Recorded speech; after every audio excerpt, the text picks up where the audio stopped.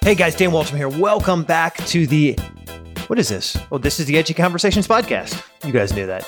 I'm excited today because I was thinking all last night about the podcast that I was going to be bringing to you. Didn't even have breakfast this morning, just hopped on the mic and wanted to chat with you for a few minutes about a book I just finished reading. And I know you're probably tired of me opening with the same lines, this book I've been reading. But for me, it's a powerful way that I stay motivated and driven. I think, especially as I'm running, there's nothing more empowering than going out for a run, feeling a little bit uncertain, and coming back with barrels of knowledge, right? Barrels of inspiration, barrels of something to think about. So, as you know, I told you about Way of the Wolf with Belfort, crushed it, read it, finished it, jumped into, I think I told you about Endure, the How to Take Charge of Your Life by Richard Bandler. I then bought Bandler's second book, The Ultimate Introduction to NLP, How to Build a Successful Life. And, very, very, very sort of quick reads, 200 or 300 page sort of books, right? It's not like, having to carve up anything that's long. Look, grabbing my notes right now for all of you who are like, why is this guy stammering and stuttering? So as I'm reading, I wanted to kind of just share with you some of my notes because it has everything to do with relationships. When we started off the month about relationships, I was kind of putting my hands around the topic. And, what's interesting about this topic is that when we think of relationships, we think of external. That's where we first start, is external. What's my relationship to my family? What's my relationship to my business people? And I'm not sure that's where we should start. I think, obviously, it is a place to start, and it's an important place to start. But frankly, when I look at this topic of relationships and ask for, kind of that second layer question, not just, what was said, but why, and then why, and then why, and then how. So if I were to do that, how would I do that? For example, how do I have a better relationship at work? Okay, well, I need to do certain things. How do I develop those skills, those things, those behaviors, those attitudes? As I keep digging, I come away with the overwhelming realization that most of this is internal. Most of this is internal. That if you want better relationships, you've got to work on the stuff that's inside you. Now, I think I might have gone to my last therapy session. I might have.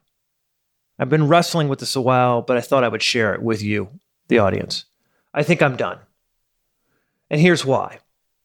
I think I've spent too much time wrestling with the past and trying to figure out and obsess about why I am the way I am and what it is, like agonizing over all of my faults and trying to find, patterns that I don't even know exist. And so I think I'm done doing that. I think I'm done doing that. And that was reaffirmed by Bandler's book, How to Build a Successful Life, yesterday. It was definitely reaffirmed by it. And I'll tell you why. So let me jump in. I took some notes, and if you're cool with it, I'll just run through my notes. Here they are. Number one, you're never done learning. If you feel you know everything there is to know, you're obviously missing something. And then this is the most important part of this entire discussion that I want to share with you for the next few minutes, which is how you go into any situation, positive or negative, is directly related to your map of your existence. So for example, if I were to think about a map right now, just open up your, on your phone. If you see a patch of blue and it's somewhat roundish, what is that? Well, it's water. Might be a lake, a pond, something big enough, probably than a pond, but it's water. Why? You've been trained that on a map, blue is water.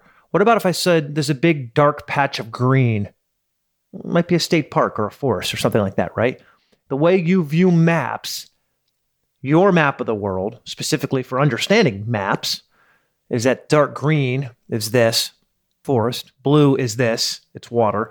And when you read a map, you intuitively, you don't even think about it, blue. Oh, that must be water. You just go, oh, there's water over here because that's your map, right? So apply that to life.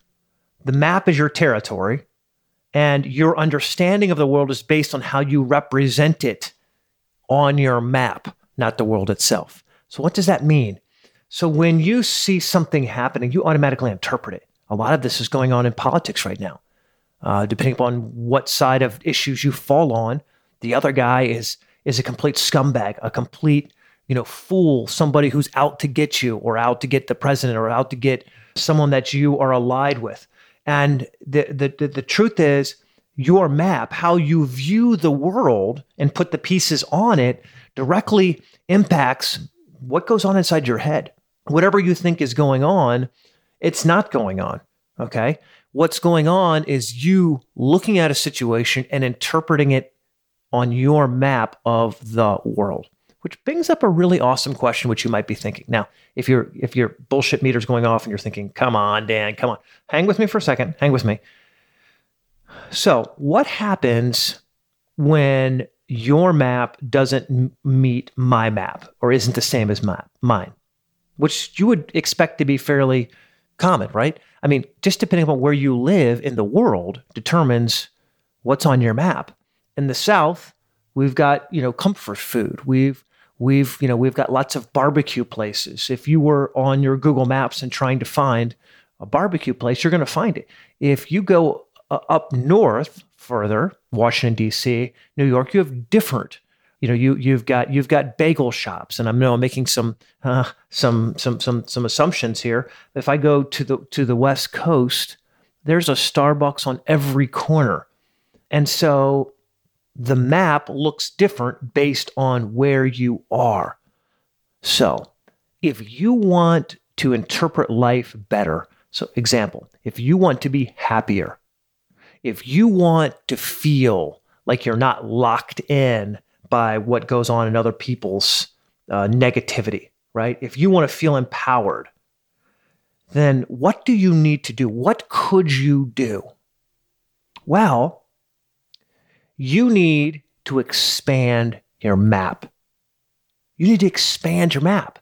You need to put more things on your map, more experiences, more skills, more awareness of other people, so that when situations come up, you can say, oh, that blue thing wasn't just a pond. It could be a lake or a stream or a river or an ocean or a tributary or any number of other things.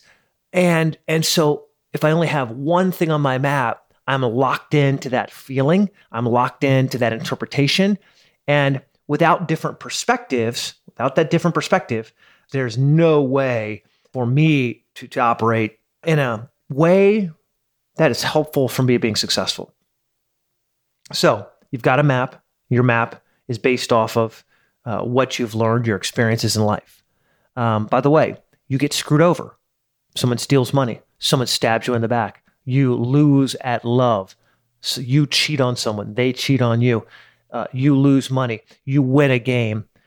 Someone makes fun of you. These are all things that get added to your map. And the feelings and interpretations you have lock in descriptions. And later, when you're trying to interpret something, let's say you're in a relationship the second time around or the third time around, and someone does something, doesn't pick up their phone fast enough, or gives you an answer that someone might have given you previously, it's easy to fall into the trap of interpreting things just from your existing map. And you need different perspectives. So here's a takeaway that I want you to think about. The more detailed your map is of the world, the more detailed, the more freedom and flexibility you have. So the more that you have on your map, the more filled out it is, the more experiences and options, different perspectives, the more freedom you have. And freedom and flexibility equal one thing: happiness. Freedom and flexibility, happiness. So how do you do this? If you're listening right now going, yeah, I really haven't updated my map in a long time. I hang around the same people. I don't really read much to expand my views. I listen to the same TV shows, news shows, and that's what I do. And I am not really doing much of anything to expand anything that's meaningful and magical in my life. So what do you do? So keep your map up to date. When you stop looking at what's out there and rely on an old map, you're sure to screw up. Remember, your future hasn't been written yet. Your future has not been written yet. You're living in the present. You can see your past, but the future hasn't been written yet. And life is full of opportunities, and there are certainly opportunities that lie ahead. You can't deny, no matter how depressed or upset you are, you can't deny that there are opportunities that lie ahead in the future. And if you have a map that says somebody else is supposed to get those opportunities, not you, can you imagine how that impacts all your relationships? Can you imagine how depressing that might be, how frustrating that be? And so it's up to you to let no one convince you that your map doesn't have opportunity and destiny written into it. Remember, as you're building your map, it's not so much about who's right and who's wrong, and it's not about what's true or false. It's the best map for your life is a map that gets you to see things from different perspectives, and it helps you feel as resourceful, again, that flexibility and freedom, resourceful as possible about your situation. Most people, what they say or what they do or believe they do, what people say they do or believe they do is often far, far, far, far removed from what they actually do. You can be whoever you choose to be because your map is whatever you add to it. Change then becomes the only constant in life, right? By the way, I'm just reading from my notes here. So these are the things that I'm soaking in, even telling you the second time around. Change is the only constant in life. It really is. It's the only constant in life.